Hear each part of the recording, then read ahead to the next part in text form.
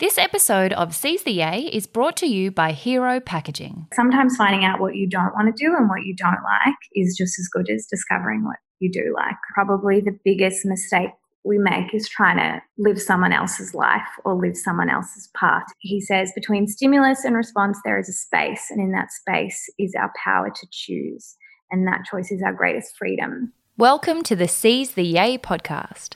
Busy and happy are not the same thing. We too rarely question what makes the heart sing. We work, then we rest, but rarely we play, and often don't realise there's more than one way. So this is a platform to hear and explore the stories of those who found lives they adore. The good, bad and ugly, the best and worst day. We'll bear all the facets of seizing your yay.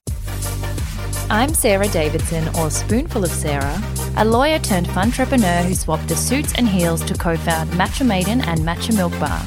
Seize the Yay is a series of conversations on finding a life you love and exploring the self-doubt, challenge, joy and fulfillment along the way. Hello, wonderful humans. Thank you so much for the outpouring of love for last week's 100th episode. It was truly a pinch me moment that reminded me just how grateful I am for this wonderful neighbourhood. I've been a little bit flat since the start of another 6 weeks of ISO in Victoria, but you all brought so much joy to the week and continue to do so in giving me a reason to create Seize the Yay for you each week. I can't believe we've come this far, and I'm so excited for hundreds more to come. Today's guest is actually one I've been meaning to get on since the very beginning of the podcast, having been a huge role model and support for me in business and in life. Every time Erika and I run into each other, speedy catch-ups seem to reveal that one or both of us is on the cusp of a revelation or new chapter, leading always to such interesting chats about ideas of success, personal development, and joy. While you might have encountered Eri in her role as one of the co-founders of global e-commerce sensation Frank Body, her story extends far beyond that in both directions, all of which she openly explores with us today. Most recently, Eri is making waves with her fresh and fabulous fluff casual cosmetics, taking a bold new approach to beauty with refillable and conversation-starting packaging that's up there with my favourite handbag essentials of all time. As one of the cleverest people with words that I know, Eri tells it far better than I do, so let's jump right in. I hope you all enjoy. Eri, welcome to the show. Hi! It is so nice to see your beautiful face. It's been so long. Before we get into anything else, how are you? How are you coping with ISO? Are you loving it? Are you hating it? So I've taken to asking my friends, how are you today? Because I think my mood, and I think everyone's mood changes, even more than just each day. It's kind of every hour for me. I'm like, I'm really good, and then I'm really bad. Right now I feel pretty good. I've been going through these in and out kind of slumps of feeling quite bored and uninspired or uncreative, especially over this sort of isolated period. So I've been just trying to get that creative spark back. Yeah, I think creativity and motivation is something a lot of people are struggling with, such a drastic change of routine lately. But I love the way you described things just before we actually started recording. When I asked how you are, you said up and down, but net good. And that's so how I think about things and evaluate where I'm at. At the moment, things are generally net good overall, but there are tougher moments, there are easier moments, and there are those moments where it's hard to find motivation and routine again. It doesn't just arrive, even for otherwise generally motivated people like you and I. When you're out of routines and the things, that help you stay driven, when you can't do them, it can get really tough. Totally. It's a constant challenge. And I never like feeling too sorry for myself, or I like the term not throwing a pity party. But I know that I can't be overly positive all the time. Like I can't keep that sort of rainbow vision going. So I really need to be able to talk about the realities but not dwell on them for too long. Absolutely. And that's something I grapple with too, that I'm sort of 90 to 95% engrossed in the rainbow yay vision, but no one can maintain that all the time. It's not a pity party just to acknowledge the non-rainbow end of the emotional spectrum. And that's something I've really admired about you for a long time, is that you have a strong ability to motivate and spark change and action, but not without openly covering the tougher sort of shitter bits in a way that isn't overwhelming, but just it's a realist positivity, which already makes the icebreaker a bit redundant. But as you know, we always start every episode with the most down-to-earth thing about each guest. And looking at your incredible achievements across industries and from such a young age, like straight out of uni, the surface could seem very glossy and dreamy. But what's something to break through that's really relatable and normal about you? I feel like you've sort of answered that question for me, in that I would like to think that what's down to earth about me is that despite having done several things over the last 10, 12 years, I'm quite honest and open with people about how that's affected me and the journey along the way. And with all those ups, there's been plenty of downs. And I don't really put that much emphasis on upholding this image or this positive sort of version of myself anymore. I'm pretty candid. So I like that about me. And that's what I look for in other people, how I would describe down to earth people. And maybe on a really like simple sort of human level, maybe the fact that I still sleep with a teddy bear. Both are equally amazing to me. I love both of those. Keeping your inner child alive. And let's actually start there with young Eri in childhood and go through the pathway to get to where you are now. And you know that I love exploring how the best ways TA are non-linear and often not planned. Yeah. I read that you didn't ever think you'd be a business owner, which I found so surprising because that's exactly what I would have always thought you'd be. So what did you think you wanted to be instead? What were you like as a young twin? You know, take us back. So I think I'm similar to the conversation you had with Flex recently, where I don't have that much of sort of like a conscious awareness of my childhood up until maybe 15, 16, or any real like, this is what I wanted to do. These are really vivid memories of me going out and, you know, making a lemonade stand. Like not really anything like that. I remember when we had to do work experience at school and I thought I wanted to be a lawyer. I think I was really attached to the idea of it, just going to work in the city and wearing a suit. And maybe I liked debating at school. So I'm like, yeah, I want to do this and get paid lots of money for doing it. Did work experience at a law firm and was like, yep, I don't want to do this. And I always say to people, like sometimes finding out what you don't want to do and what you don't like is just as good as discovering what you do like or doing something that you really enjoy. So after I realized that law was not for me, I kind of had a very small identity crisis about what I wanted to do. And I remember speaking to my careers counselor and he simply asked me, what do I enjoy doing and what do I care about? And I think I had a small interest in writing at the time and was reading a lot, and particularly around personal profiles and stories. Like, do you remember, or no, it's still going, the articles, I believe it's in the Good Weekend, The Two of Us, where it's profile pieces. And I loved those. And then I loved Sarah Wilson and I loved Mia Friedman.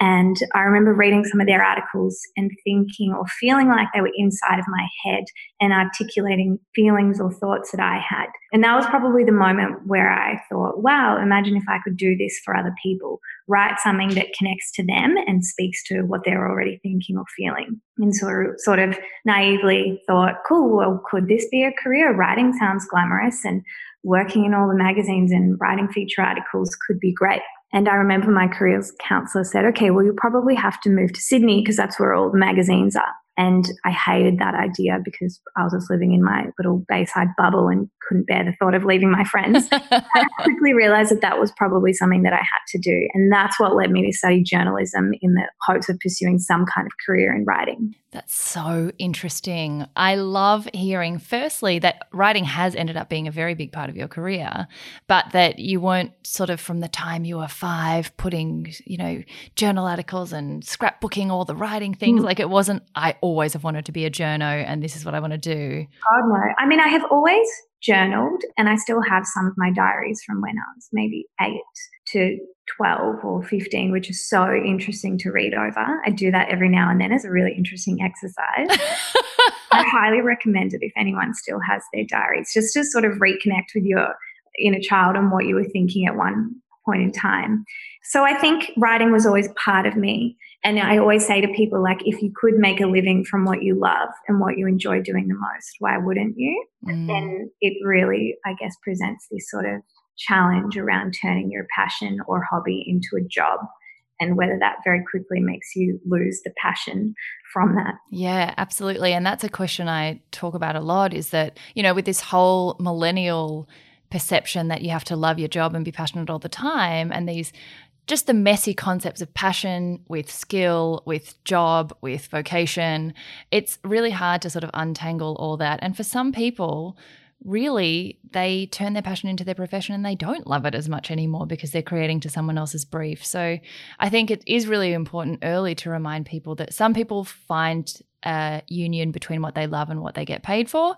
Some people don't, and they choose to not have it that way. Yeah. But the coolest thing that I love about you is that your very first job, so not even sort of the 5 companies in that you are now, but the very first job you had didn't exist when you first started studying and was so new at the time that when I first met you and you'd just left Cassette and had started Willow and were talking to me about copywriting, and my legal brain was like, oh, cool, you're like copywriting stuff for people and trademarking. Had no idea what that word even meant. It was so new. So how did you forge a path so early, having done journalism, which now is sort of the media is changing very quickly, but back when you studied was still very conventional. Print magazines were still really big. How did you even discover that there were jobs in between the buckets that we tend to think there exist at uni? This is where I think the conversation around luck and hard work kind of comes into play. And I used to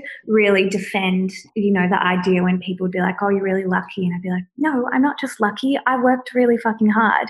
And then I'm like, no, I actually really have to acknowledge the amount of luck that has come into my life and played a really fortunate role.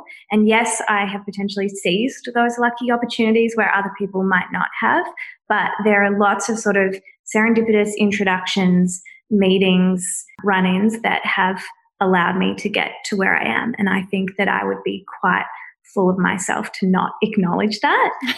So for me, like the first sort of fork in the road or serendipitous sort of meeting I had was while I was still at university, and Jess, who I started Will and Blake with alongside Bree, we were living together at the time, and she had found at Cassette, this design agency, they were running a competition on Facebook to basically win a website being made.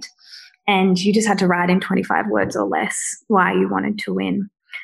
So I could say that it was sort of lucky that Jess found that and then showed it to me, and then I happened to write the piece, and then Charlie, the managing director, contacted me and said that he loved what I had written and that they were looking for someone to run their social media and copywriting. And I was 21 at the time. And again, I remember Googling what is social media, because it wasn't a term then. Like, we had Facebook and we used the internet, but it wasn't yet this like category. And I was like, oh, okay, I write about eggs on my blog. Sure. So, and I just, again, have sort of always had this naive optimism where I was like, cool, someone's offering me something. I'm going to go in there and just see what have I got to lose. And I think that's what has provided me with a lot of opportunities in my career. And even now, some might say that I'm missing that bolt or that sort of fear, or I don't see the risk in putting myself out there. And maybe it's just lucky that that's how I'm wired. It's funny though, I do think there is always a really important role of timing and being in the right networks and in the right positioning to get certain opportunities, and luck does play a really big role in that. And timing, I mean, the timing when you launched Frank Body, that played a huge role in the success. But I also think luck has to find you working. It won't stumble upon somebody who hasn't done the work to have an open enough mind to even see that there's an opportunity at all. So I would never discount that it found you also having done all the work and having that naive optimism. I love that you call it that, because I think that's an incredibly important element that I didn't have when I first went into the workforce. I was so the opposite of open-minded, so the opposite of naive. I had to explore every single risk that was possible, and that really stopped me doing anything interesting for a very long time. Yeah, I think that I used to be quite not shy or afraid of that term, sort of naive optimism, but I probably didn't talk about it as much as I do now. And again, it's sort of finding this balance between being positive about the state of the world and like seeking or pursuing opportunities, but then also being conscious of the realities that are in front of you and where you need to go to get somewhere. So for me, even with copywriting, to sort of see that my style, whether I was aware of it or not, lent itself to writing copy on the internet, and to be like, cool, I'm going to go with this and see where it takes me. And and sort of let go a little bit around my expectations about what being a writer was or could be. It's also interesting that coming back to the idea that you guys really started Willow before copywriting had really taken off as a need because people didn't have social media platforms as much as they do now, that you guys were incredibly young. You were straight out of uni. It was well before entrepreneurship was cool. Startups were barely a thing. I mean, I don't even know if that was a word. And naive optimism is a word you can use comfortably now, but at the time you were probably feeling like, we don't want anyone to underestimate us. Like, I think being young women often leads to a lot of underestimation. How did you deal with being so new in an industry that was so new and being so young and trying to go against the grain at a time where it's trendy now to go against the grain, but then you guys were really the first? Yeah. Or among the very first? I think we just wanted people to take us seriously, probably first and foremost as writers. I mean, I still want people to take me seriously, and some people do, some people don't, and it's probably more of a reflection on how I feel rather than them. I don't think I ever would have been conscious of going against the grain probably until I started Fluff. At Willow, at Frank, it was just us pursuing something that we really loved and cared about, and we're like, surely this could work. Now with Fluff, there's a lot more sort of noise and competition that it feels like we really are pushing against things and kind of coming up against differing or like more wildly held opinions. So that's been more difficult, but I kind of think, well, there's always this like gut feeling that tells me that this is just something that we have to do. The other thing that I mean, one of the quotes I mention in pretty much every single episode these days is that you don't have to see the whole staircase to take the first step. And taking that very first step into Willow and Blake, we're always at risk when we do something uncomfortable of patting ourselves on the back for too long without realizing that your comfort zone eventually catches up with you. But I think you've been amazing at seeking out new challenges for each iteration of Erika as you've gone along. How do you decide, or what were the agitations within you or thought processes when you were like, I've done my one thing, now I'm going to open a cafe. Let's do LBSS. Let's do hospitality. And then a year later, let's do Frank. Again, haven't ever done a skincare business before. Social media is brand new. Haven't had 5 founders before. And then again, knowing when you'd hit that area where you had outgrown it or it had outgrown you when you were ready for the next challenge. How do people sort of decide when it's time to expand into something new or shift the opportunity or shift whatever they're applying themselves to? Because I think people find that really difficult. Well, I think it's so personal, and probably the biggest mistake we make is trying to live someone else's life or live someone else's path, right?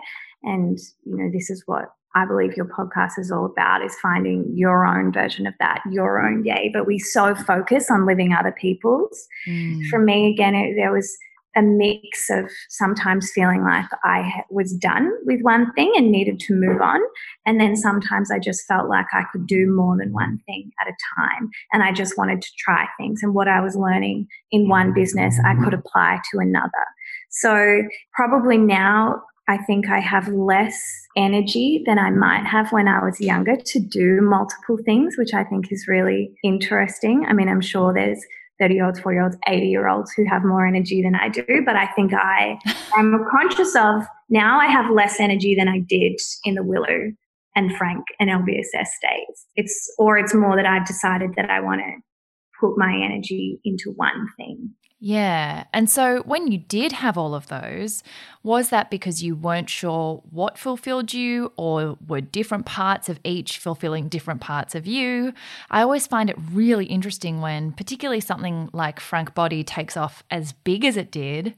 And just quickly, for anyone who hasn't heard the incredible story of how Frank Body was built and grown, there are many other podcasts, including an episode of our own actually, that cover it in detail. So if you do want to listen, make sure you go and hit up one of those because it's an incredible story. But I always try here to provide as much new content, as I can. So taking it more from a bird's eye view perspective with a little bit more hindsight, was there a point where, I think there's a bit of an existential crisis around achieving success so early, and then you sort of lose track of, will I ever do this well again? And will I ever be challenged again in this way? When was the point where you hit, yes, this startup side hustle thing is actually successful and I'm doing what I love as a job? And then when did you reach the next point, which was, actually my comfort zone that I stepped out of has now caught up with me and maybe I'm ready for the next chapter? What I'm learning is where I used to think that there was sort of just one version of me. There was Eri that worked and then was a daughter and a friend and a girlfriend and a sister or whatever. That there is multiple versions of me that get pulled in different directions. And I'm really learning to accept that and embrace that, because what I sort of realizing, and now that I can look back on with Frank, is that I was growing both as like a business person and then just as a woman, I guess. I was learning so much about myself. So it would be crazy for those two sort of paths to be growing at exactly the same rate. And so what I was learning in business was affecting how I felt as just a human, and I was learning about what I valued. So it changed. What I wanted in year one of Frank was very different to what I wanted in year 3. And that was where I think I had this internal sort of conflict, because I had ticked a lot of boxes. In many ways, I felt really accomplished and I was successful in a lot of people's eyes, but I had grown up and I had changed and I wanted new things, and I couldn't really ignore that. I think I was really lucky to have had Charlie as my first boss at Cassette, because he taught me a lot about myself and around awareness and around ego and just acknowledging that we're going to grow and change and there's no point sort of fighting that. Yeah, totally. And I think something Flex said in her episode as well was that at one point she looked at her wardrobe and she realized nothing in it reflected how she felt about herself, even though at one point in her life it had reflected exactly who she thought she was. And I think our careers and our life generally, that happens where you take a step back and something that suited you so well and that was everything you wanted at one point in your life, you grow and suddenly it's not that anymore. But it takes a long time to get there, and I'm sure in the moment it was exactly what you wanted to do. Do you look back and have any real moments where you had huge revelations about what success was, what you wanted? Do you have like your most surreal moments in the Frank time of like, I have made it and this is just crazy?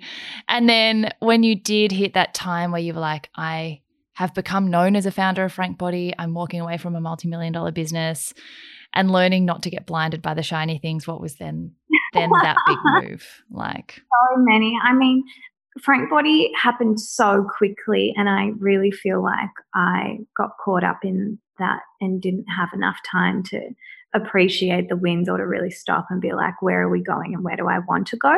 Which is one of the reasons why I decided to leave. And I remember when we would have wins, I was so focused on what we were doing next that it was really hard for me to celebrate. Like I vividly remember once Boffa like making me stop and come and have a glass of champagne to actually cheers to something we had achieved, but I was just not mentally there for whatever reason. I think the opportunities that Frank gave me in traveling and meeting people and meeting some of these incredible founders and heritage companies and understanding how big beauty or business could be was really incredible. And I'm so grateful for that, because it's allowed me to sort of approach fluff with this sort of much bigger vision and dream, as opposed to just sort of this little side thing that I'm doing. So that was incredible. But I really vividly remember the morning that I woke up and didn't want to go to work. And that was really confronting for me, because it was my own job and the job I had created. The boss that I didn't like was myself, which was really hard. And just, I probably sat on these feelings for over a year of why I didn't feel fulfilled or happy, or why, again, when my wardrobe said this about me, internally I was saying a whole different thing. And I guess my ideas around success were really starting to change, where it might have all been external before, around money in my bank account, what my apartment looked like, what clothes I had, how much I traveled, the people I was meeting, and the places I was going. It really changed to this idea of like, do I feel like I'm creating something bigger than myself? Am I having any kind of impact? And what do I feel responsible for, or what kind of influence do I think that I'm having? I think that with social, it's really easy for us to not think about that or forget about that, or just see these numbers and not assign them to human beings that are listening and taking on our every word every day. Yeah, absolutely. And I also think it's funny that you did say that it's something you sort of started as a hobby on the side. And when you don't have any concept of how big something is going to grow, it very quickly does kind of outgrow you, and the role you hoped for yourself and the person you wanted to be in that business disappears. And I even found that on a much smaller scale with Matcha Maiden, that as it got bigger, my role became further and further away from anything I ever wanted to do, and anything that actually aligned with my skills or my interests. I was like, I'm going to high-vis vest in a food factory. Like, what am I doing here? And there's a beauty in that sort of not having a plan and just going with it and seeing where it takes you. But I guess we just have to be prepared for the outcome that it can take you to a place you don't want to be. So while Fluff, we've had to pivot and change a lot, and, we're not stuck to some huge rigid plan. There is a plan and there is a goal and there is a vision, and I know what right now I want it to look like in 5, 10, 20 years. And that works as a really nice sort of guiding star for me in terms of coming back to and having people keep me accountable. And it's actually so interesting hearing all this, because I knew you through all those different phases, and knowing and now sort of exploring what was actually going on inside your mind as you went through these phases. I think one of the most liberating things that anyone can do is walk away from something that no longer suits them, even if objectively there's nothing wrong with it. Yeah. It's hard. I mean, if there is something wrong with it, you've got more motivation to leave, because I always say people won't make a change unless they're actively unhappy. But if they're just like, they'll sit in that, because we like comfort and we like habit. But to actually break down who is Erika and take away all the things that had defined you for that long, and then have to rebuild something, is extraordinarily liberating, but also incredibly scary. And I have existential crises every day, but I can't imagine in that initial phase where you decided after a year of discomfort to walk away from Frank, but not know what you were going towards. Yeah. What was that like? And how did Fluff sort of come from the ashes? Like, I imagine that the 4 months that you took to just travel and decompress and find yourself again would have been, it sounds really fun, but I'm sure it was actually quite tormenting and confusing and disorientating to be like, who am I now? I reckon, to be honest, it was just 4 months of fun, and then in the 3 years since launching Fluff, I've been like, fuck, who am I? So I sort of took a lot more time off. It's interesting, and I think about what I thought I knew when I left Frank and what I think I know now. And I think the biggest problem is that we feel pressure to realize or know what we're going to be and what we're going to do by any age, and that it's one path. Yeah. You know what? Like, if I can be 60 and still at Fluff, amazing. But if my Fluff journey ends in 2 years, then that's what that journey is. Yeah. And maybe I want to do something else in 5 years' time. Like, I still have a lot of dreams and aspirations outside of Fluff. But if my energy is still drawn to this project for however long it is, that's where I will put it. But yeah, there was definitely, I think, a catalyst for me leaving Frank when we were looking for investors and had to sign on for 5 years. So that helped me choose to leave. And, I wonder if I would have if we didn't have that pressure. But this idea around Fluff had sort of always been in the background. I was obviously thrown into the beauty world through writing. It wasn't something that was necessarily something that I was obsessed with or that interested in, but I was always been interested in writing and connecting to people through brands and through products. And the more time I spent in America, the more time I saw, I guess, the influence of cosmetics as opposed to skincare, and how much consumers and younger consumers were engaging with it. And I just didn't think that we had something in Australia that I could connect with, or that younger girls could connect with. So it really was initially a market opportunity and something that I felt like I could do better branding wise.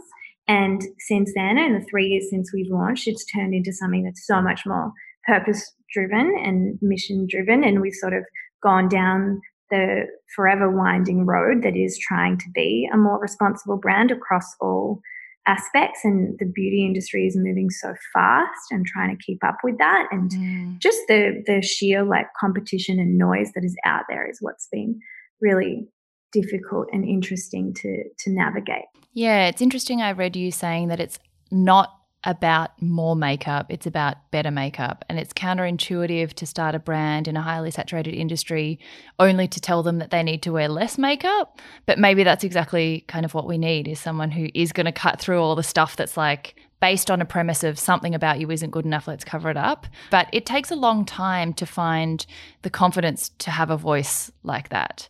And particularly when you've come from a business with 5 founders to going out completely on your own, I can imagine that was now, Fluff's 3 years old, but in that initial stage where you had the idea, but you were like, how am I going to execute and what is it going to look like? How did you actually get started with, I'm going to actually do something on my own. It's going to be its own brand. It's going to be different to any other brand that exists. Even the colors and the fonts and the aesthetic itself is so different and groundbreaking. Yeah.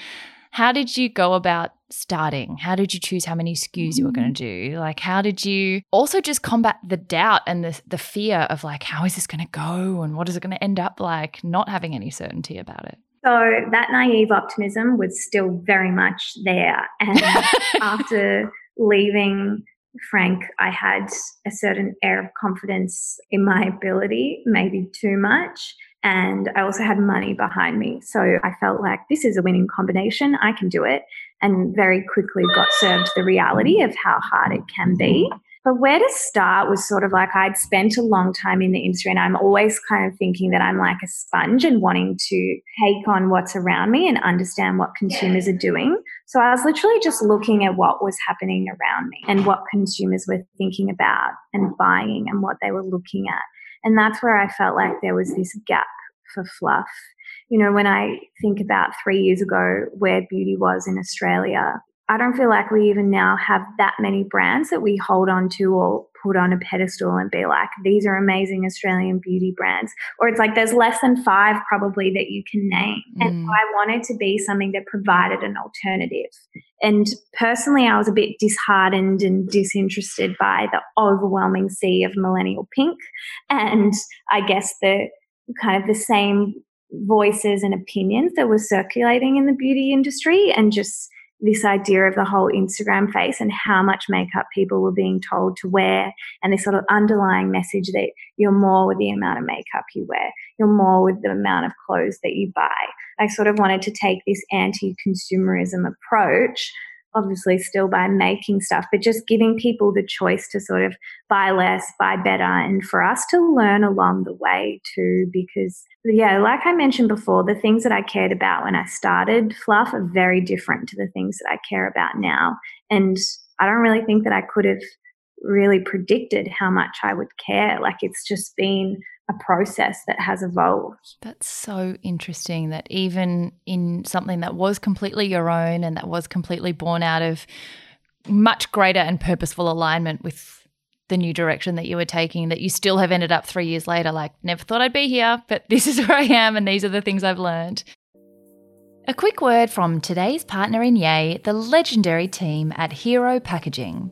Especially in business, I'm sure you've noticed I love to share things that genuinely help us do things better, and finding the right packaging can be a make or break situation. There are so many exciting things coming your way in the next few months, and I really wanted to make sure they arrive safely, beautifully, and without the harmful impact that plastic can have on the planet. Hero Packaging have answered every single one of those needs with their incredibly effective, attractive, and fully compostable mailers. The team is Aussie-based and certified, and their mailers are not only commercially compostable, but certified by Bioplastics Australia and are safe for worms. They break down in under 2 years, even in landfill, and are safe for home compost as well. Plus, the team are helping me design some custom Seize the Yay mailers with quotes of the day on them too, for an extra dose of yay. I can't recommend them more highly for any fellow business owners out there. Just use the code Seize the Yay, no spaces, to get 10% off your first order. It'll change your business. What have been your biggest learnings and revelations in that journey? I would say your sort of comments around going against the grain or having an opinion where you previously wouldn't have, or trying to feel like you're asking for the microphone on a full stage has been really difficult, but it is about persisting and knowing that you'll sort of slowly but surely find your people who understand the message, but also being open to changing or altering your message to make it more easily digestible. So that's been really interesting for us. A big lesson for me has been in around our impact in terms of the products that we are creating.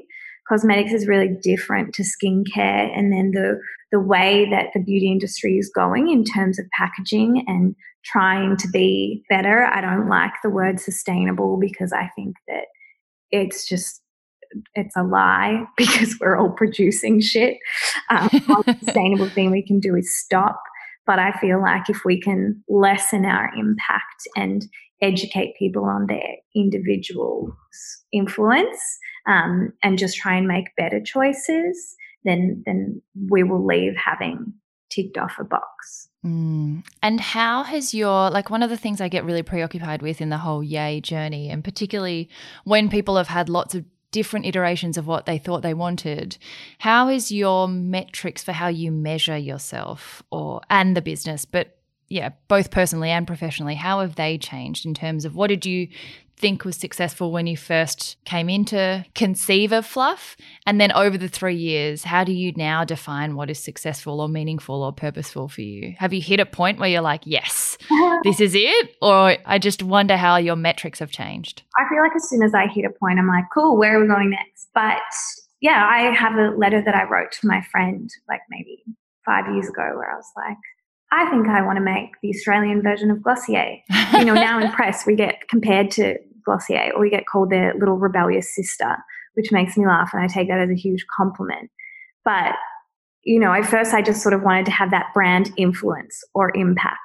And then once we created the brand, I was like, oh, I think that we're actually producing stuff and, taking away from the earth as opposed to giving back. And it just makes sense to try and do a better job of that. So I was like, oh, there's enough makeup in the world. Why would I just be adding to that noise?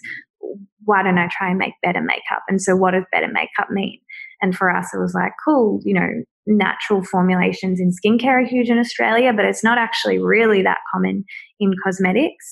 And then this whole idea around vegan makeup and being cruelty-free. It's like some brands, it's a standard, but then there's all these blurry lines around particular ingredients, whether that's beeswax or lanolin and carmine. So what do we want our stance to be on that? And then if we know that consumers are starting to care more about single-use plastic and the packaging that they're using and how much is being used, like why wouldn't we just choose the better option? So us making this decision to move towards all of our products being refillable, like that has probably been one of the biggest things I'm proud of, but I wouldn't have said that was in my company pipeline or vision. It's just evolved where we've had consumers telling us what they expect, and we've just been like, you know what, okay, we're going to do this, and it makes sense, and we have to make that change. So they're things that I think I'm really proud of. And I had this older businessman in New Zealand once tell me his definition of success, which I have stolen now. Thank you, Chris. But his idea was that success is when your head, your heart, and your wallet and your soul are aligned. So 5 years ago, I would have said success is when your wallet's fat. And now I think it's finding that balance, but it's very hard because usually if your heart is engaged in something, you might not be making that much money, or you might not be intellectually stimulated. But Fluff is ticking all these boxes, not always at once, but there have been moments where I felt driven, like mentally, emotionally, in terms of purpose, and I can see the financial gains. And that's when I probably feel most connected to what I'm doing. And I feel like Fluff is something that I would like to be and can be remembered for. That's a big thing for me. And maybe it's just as I get older, I'm like, yeah, what do I want people to talk about? And what do I want to leave behind? And is Fluff something that people will remember and talk about? Or is it something that's just going to be really easily forgotten? I love that legacy piece. I think it is something that does come with age and maturity that when you're in your early 20s, your legacy is whatever. It's so many decades away that you just don't even care about the mark that you're going to leave on people. But as you grow and develop, I think your definition of success, or maybe not even to use that word, but maybe fulfillment becomes so much more multidimensional. Money is but one of sort of 5 to 10 different factors that contribute to a really overall fulfilling life, which is why I love that definition. And I totally appreciate why you stole it. I think it's wonderful. Be a group steal. Yeah. Do you feel like over the past few years, I imagine something that would be frustrating and will probably, I think, start to happen to me as well as I move more into Seize the Yay from Matcha Maiden, that people assign, we're very label focused and we're so like, this is how I perceive you in these boxes. Do you find that you are becoming more known for fluff than you were for Frank? Do people still try and really ascribe you that identity when you're like, I've been doing something else for 3 years? And for anyone else who wants to really draw a line in their identity and signal a shift to something else, do you have any advice for how to redefine and re-communicate that you have a new focus, a new identity and new priorities? Yeah, it's been a struggle for me. And I think the first 2.5 years of fluff, I was still doing interviews about Frank. And that was really frustrating. But I also had to reconcile at one point that was a big part of my journey and had gotten me to where I was.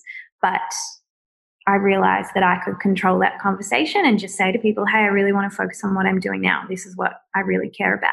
But the sort of unpaid work in being a founder and representing yourself is really interesting and difficult. And I'm sure that we could talk about this for a long time. And I'd be interested in your take on it too, in terms of I'm not sort of inherently a person that likes to put myself out there, and again, not being as connected to beauty or what people would maybe categorize as a beauty founder. And that's sort of been hard because I felt like in some ways I have to be a certain way or say certain things. And will I be taken seriously, or will this be enough for the beauty industry? And I've sort of, the biggest conversation has actually been with myself, just being comfortable with putting out there what I really believe in. But it's something that's hard. And especially when you see what people like, and sometimes that can be different from what you like. So it's sort of this idea of like, oh, am I selling this brand, Erika, or am I selling what I really care about and what connects with consumers more? And I think what I've really wanted, and, this goes back to your question around sort of what's down to earth about you, is that I hope that when people see my social feed and then if they meet me in real life or they engage with fluff, that there is this sort of connection and it all comes full circle. Because some people have their different personas and I get it, but I really struggle with that. I want it to feel connected, but it's hard because I don't know sometimes how to post a picture of my face on social, or I feel like that's besides the point of what I want to talk about. But it's like, is this just the way it is? I mean, how do you feel? Yeah, I think I haven't actually really asked anyone this question before, but it's, I think, because I identify with you a lot in the same way on this particular point where, part of business has become a little bit personal branding as well as product. It is a dimension to your marketing and your brand identity that might not have ever existed before. Founders could really exist in anonymity, and it adds another aspect of power in terms of connection, but also sometimes you don't want to talk about yourself and you do want the products to speak for themselves, but you do want to make it clear what you align with. And I was interested to ask you because it's one of the questions I get the most is people who are starting new businesses, but they're sort of like, do I have to market myself as well? And how do I communicate what I'm feeling, and where are my values and the business's values different? And it's hard. I think it's an ongoing area to navigate, that kind of the market's expectations, our expectations of ourselves, they change day to day depending on how outwardly focused you feel. And some days I'm like, ugh, I just want to let all the business stuff do its own work. And then sometimes I'm like, no, I want to connect and explain. And I think it's just really up and down. I don't think my answer's the same every day, but I do think I came from a career where I was very, very anonymous. My work spoke for itself. Nothing was about the personal dialogue or story or narrative, to having to force myself to accept that at least part of it is going to be about the personal narrative. And I had to kind of get over how awkward it felt to put myself in the picture sometimes at least. And over time, as you realize that that helps your overall purpose and your values, if you can use it the right way to help your values, then it becomes like, okay, it's worth it. Yeah. I think that's what I'm still learning, is how to channel those thoughts and like feelings and frustrations into an outcome that works for both me and the audience. I think where I have struggled is that Fluff's message is really around being yourself and not trying to be anyone else. So it's difficult for me when I would put out, you know, my life and my preferences and my things, and then realize that I'm influencing people or people are aspiring to be like me.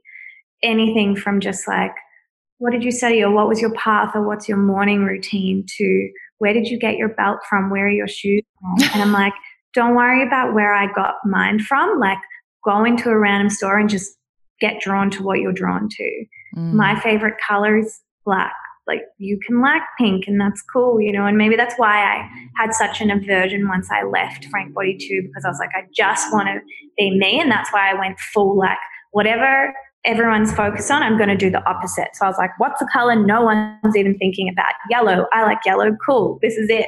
And now we see a lot of more beauty brands doing yellow. And I'm like, this is just fucking lazy. Like, go and pick a Pantone book, pick whatever color. Like, I'll choose one for you. So that's what is, you know, that's what's hard for me. And this idea of thinking about social and our influence and what kind of influence we want to have in our images when we post something. Like, what am I hoping someone will get out of it? Yeah, I think it's something that will continue to evolve as the world changes every day, and you can't really settle on one view because the circumstances that you're in change every day as well. But that's kind of what's exciting, that it keeps you on your toes and you can't get complacent, and you always do have to be making sure that your message and your behavior and your products are all in line with how you feel. And I actually think that's what gives certain brands longevity over others, is because someone behind the scenes is trying to make sure that everything's consistent and actually cares about that. And I think customers want to get to know the people behind brands, and I think that's really important, knowing who's there, what they care about, but also knowing that it doesn't have to be the same founder as everyone else. But I think that the Australian kind of founder industry quite specific and quite clicky, and I don't know if that's because of sort of like tall poppy stuff here, or we just don't have as much diversity. I mean, it's like, well, we do. There's so much culture and diversity, but we're just not putting it out or looking for it, finding it. Because when I see the type of founders, say, for example, in America, and what they represent and what they're putting out there, it's something that I really hope could be in Australia, but I don't see as much. And I'm still trying to figure out why. Like, is it that we're just so scared of being ourselves, or we don't yet know who we are, and so we're sort of scared to put something out there that's different? I'm not sure. Yeah, it's interesting. Well, quickly before we move to the next section, going back to the actual products and the front-facing part of Fluff, for anyone who hasn't tried it out or been introduced to the brand, what is your gateway drug to get into Fluff? My favourite thing ever about your refillable products is the casing. Yeah. It is heavy, ergonomic. What do you call it? The cloud, is it? A cloud. So this is the lip tint. Yes. But the foundation, which I have on now, also comes in this. I think I have like edition 1, maybe, like the very first shape that ever came out. And I couldn't believe how just like satisfyingly heavy it was when everything else is light and plastic, and it just like you reach in your handbag and you feel it straight away. So yeah, what are your favorite products? And if you had to recommend a gateway drug into Fluff, what would it be? So it definitely would be what we call the foundation set, which is actually, I guess, the foundation to your beauty routine without a foundation product, which is our bronzing powder and our face oil #1, which is just jojoba oil. And with the bronzing powder comes with a kabuki brush. So all of our products, like refillable, is the main thing that we are now moving towards. And just the idea that you don't have to buy as often and buy, I guess, single-use plastic packaging, and that you have makeup that you're sort of really proud of. So I think the biggest point of difference is that if you're Carmex or chemist brand lip balm, whatever was sitting on the dinner table, I'd know exactly what it was, right? There'd be no conversation. When Fluff's lip oil, the little compact, is sitting on a table, it makes people feel something. People are like, what is this? You want to touch it. You want to look at it. You want to hold it. And it's based off a grounding stone. So, and this cloud shape, because our heads are always in the clouds thinking and feeling. So it's just like a piece of jewelry. And we base those designs off Art Deco compacts and cigarette cases, where makeup and these possessions of women were like a sign of what they cared about, and there was value assigned to it. So that's where I really feel like beauty can be so much more than makeup. It's sort of about how you feel and how you act and what you say, and just a reflection of your identity and expressing yourself. So yeah, the foundation set is great, but if you're not into bronzing powder, I think my goal is that everyone has a fluff lip oil. I think it's the best product in that it's refillable, that it's vegan and cruelty-free, and no lanolin or beeswax, which a lot of lip balms have. And again, while those products aren't bad, or those ingredients aren't bad for your skin, for us, it's just like it's the most logical step in not using products that have any animal byproducts involved. And I do love that it's such a conversation starter. Like if it's just sitting on the table, people are like, what is that? And it's reflecty, and it is like a piece of jewelry or a piece of designer furniture or something. And it does carry a lot of, I always say people will never remember what you said or what you did. They'll always remember how you made them feel. And it does evoke a feeling. It is very grounding. The heaviness is very grounding. It like fits in your hand. And I love the call out to our heads being in the clouds. Yeah. And then that linking with the idea of fluff. It's really lovely. I love it so much. Yeah. So I've kind of merged a bit of NATA, the section about the barriers to your joy, into WTA, but one we haven't covered just before we move on is burnout. And the problem for A-type productive ideas people like us is that there's very little incentive not to be doing when you love what you do. More so when you love what you do than otherwise. And especially when you're a reflector and you're self-aware and you're always kind of evaluating everything, there's not a lot of time to just like refill the cup and give yourself time to get creative again and find your motivation. So I've read that you are one of those people who I really admire who don't ascribe to the idea of balance. There's no like work-life balance. It is a spectrum that just kind of flows from day to day. But how do you manage your energy between the non-paid part of being a founder and doing interviews and being, everyone wanting a piece of you, then actually running the business and then not burning out with all the other things that you're doing? I think that I just have really accepted, that I am not seeking this sort of balance between work and life, and that I gain joy from both, and I can get bored or frustrated with both too. And so just, I guess, acknowledging it with myself first and then being able to communicate it with all the people around me. And when I'm feeling burnt out or tired, to take that time to stop. But then I said this morning, to show you who I work with, there's some days where I know and I actually am drawn to the idea of just sitting at the computer and writing until something comes out. And I think that process and repetitions actually works for me. So I just really try not to be attached to an outcome or this sort of end goal. I'm like, hey, I'm either feeling this today or I'm not, or I need to really work harder. I need to go and have fun. Even though I thought about it and I was like, I would never describe myself as fun. And I know you ask people what they do for fun. And I was like, fun. That's an interesting word. No way. So that's the next question. The last section is play TA, which is where you unravel all the aspects of your identity that are productive, achieving, output focused. And even I kind of even turn rest into an output focused activity where I'm like, am I being the best at resting? Am I resting to 100% of my abilities to rest? But play is where you do the things that make you forget what time it is or what those metrics are altogether. And I would 100,000% describe you as fun. That is so interesting that you wouldn't personally choose that word for yourself. No. So do you have a concept of what makes you, maybe not is fun, but that makes you feel that flow state where you detach from the time or the day, or that you just enjoy so much that you would do it for the pleasure regardless of whether it was productive?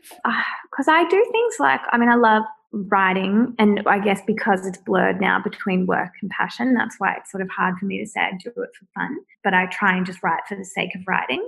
And that can be fun sometimes, and that can be really painful sometimes, or it can just be really interesting. I love spending time on my own and walking and hiking, even though I don't do it enough. So I guess that's something I do for fun.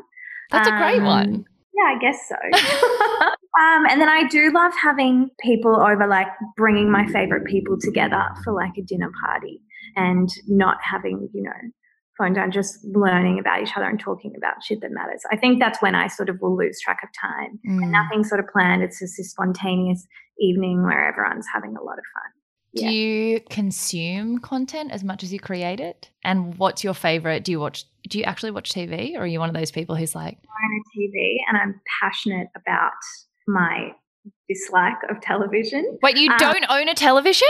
No. You're so enlightened. Oh my God. I would say that because I spend a lot of time on my computer or on my phone with social, I think it must be me just not wanting another screen around. But it's hard because I know that there's some really amazing content out there in terms of movies and documentaries. And like when people do convince me to watch a movie, like I will cry and I will get fully involved. And maybe that's my aversion because I know I would get addicted to that kind of stuff. But yeah, I find it more I like reading stuff like books and learning about other people's lives, or just writing and seeing what comes out. Because I'm obsessed also with children's books. And so I really And you wrote one. Yeah. I can't believe I forgot to ask you about it. Tell us about the children's book. Well, I guess it's something maybe, that people don't know. And it was never intended again that I was like, I'm going to be a children's author or that's what I want to do. It was a love project with my best friend at the time, and we self-published it. And then we were so proud of it that we decided to send it to a few publishers, and it got picked up. And it's just a story of two little kids and their friendship, and them discussing the qualities of a friendship that you look for in a relationship, and trying to decide whether they're found it in each other or want it in someone else. I'm always amazed, or I think I love children's books so much because of how simply they can put specific ideas out around very serious or important issues. Like I'm obsessed with Winnie the Pooh, like classic Winnie the Pooh. It's my favorite. And if ever I go into a secondhand store, I always look for classic Winnie the Pooh books. And that story is really incredible about what it meant in a time. And yeah, I think we sort of lost a little bit of that connection through writing. So yeah, I think that's where I go into like another world. I love that. Everyone else is like, I binge on reality TV, and Erika's like, I produce children's books that have a beautiful meaning on friendship. But you know what else that reminds me? Because for me personally, I am such an overthinker and analyzer that I need really trashy television. I hate reality TV, but like totally unrealistic crime shows. And I have to binge that stuff because I found that that's my outlet to just let my intellect go completely and my sense of reality. I tend to think, oh, that's a really intellectually stimulating way to rest. But it's so good to hear and to give other people permission, because I often say, oh, that's way too smart to be restful because it's productive. For some people, that is restful. It is restful to read things that teach you something. The point of play is not that you can't actually be learning at all. It's just that you're not doing it to learn. Yeah. If it's a byproduct, that's amazing. Exactly. That's a good point.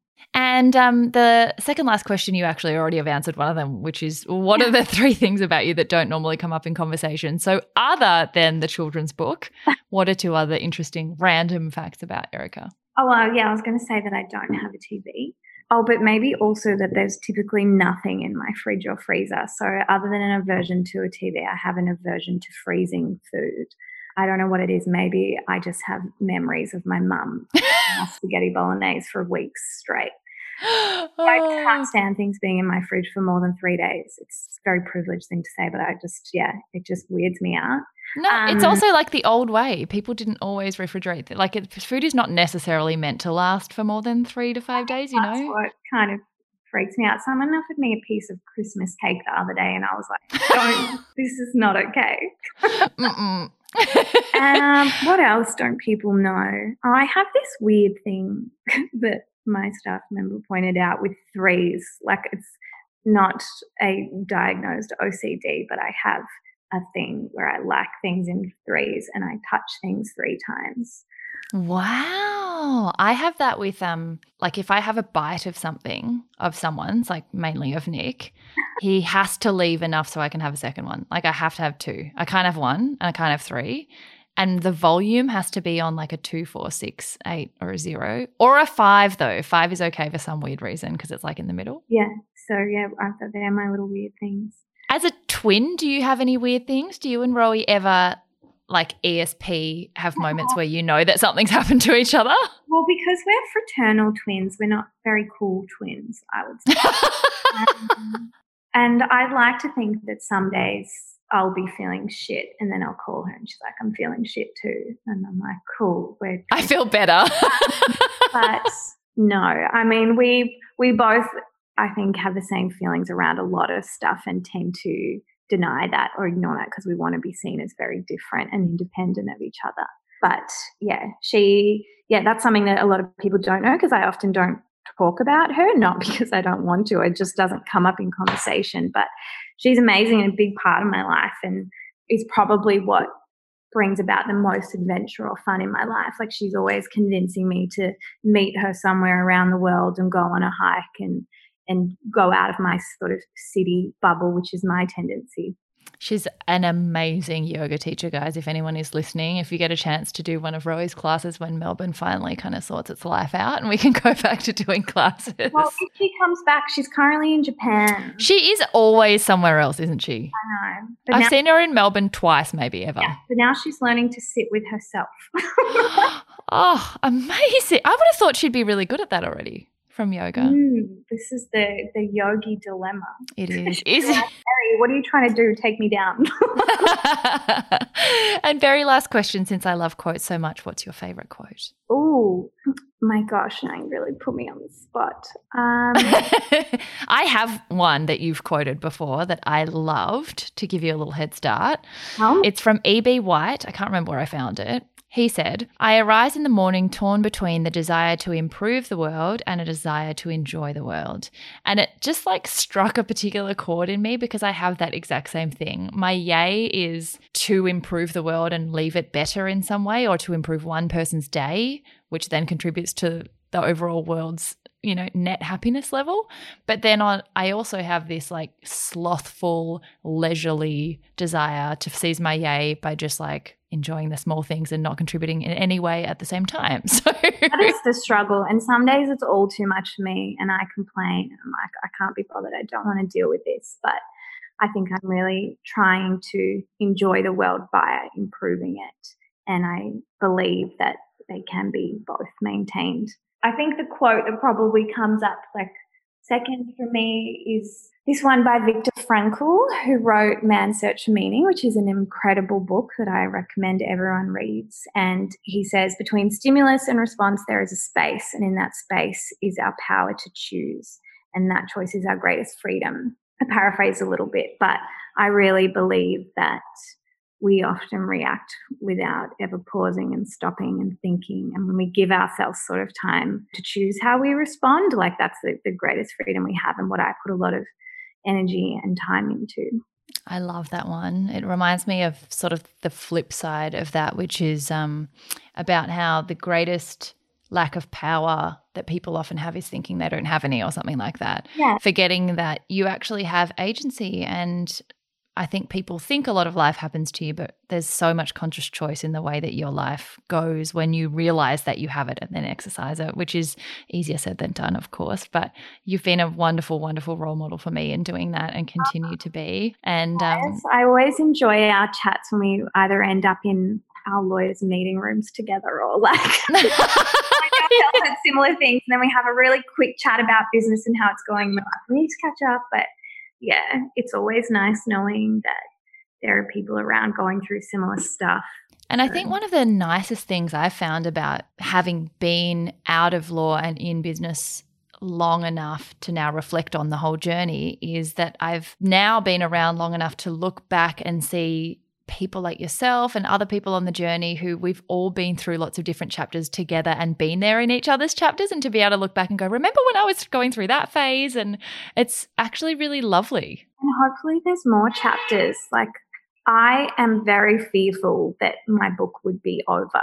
Do you know what I mean? Like if this is it, I'm like, there hopefully will be a lot more for both of us. And that's, I think, why I love to talk to you about the idea that for a lot of people, Frank would have been the book is over. You wouldn't necessarily need, like a lot of people would be satisfied that was like up here success. I'm done. Like I'm out. Like why would I need to achieve anything else? And I love that you were like, that's the start of my book. Like this is the beginning. And I think we do fall into that trap. And I found the same thing with Matcha, that I was like, I've left law. Like I've done the biggest move out of the comfort zone. I don't have to do it ever again. Yeah. And then I got to the 5-year mark and was like, I hate this so much.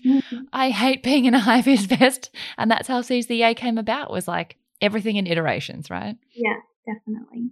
Well, thank you so much for joining, my love. And I'm so excited for everyone to have their gateway drug into fluff and then get hooked like I am and have their little cloud in their handbags at all times. Me too. Yet another guest I am so lucky to have made friends with and whose touch points in my life very visibly influence the pathway that I've taken. She's a thinker and a doer who I love being around, and I hope you found Eri as interesting as I do. Please do check out her incredible work at Fluff, and if you enjoyed the chat, let her know by tagging at Erika, Geraerts, and myself so we can reshare. You might have also seen that Chits and Giggles live sessions are back this week after a little break, but this time around I thought we'd go a bit more hands-on, so some of you might find a new play TA. Us Victorians need all the ISO-friendly fun we can get at the moment, so we're kicking off with a salsa class on Wednesday 12th of August at 6 p.m. Melbourne time, with this year's Dancing with the Stars winner Jared Byrne, who also choreographed our wedding dance. You can follow along in your PJs or just laugh at me attempting to do the same, and I'll upload to IGTV straight after so you can save it for later if you missed the live. Next week we'll follow with a former podcast guest's cooking class. Any guesses who? You get the idea of what's to come. So much fun lies ahead. I hope you're all seizing your yay.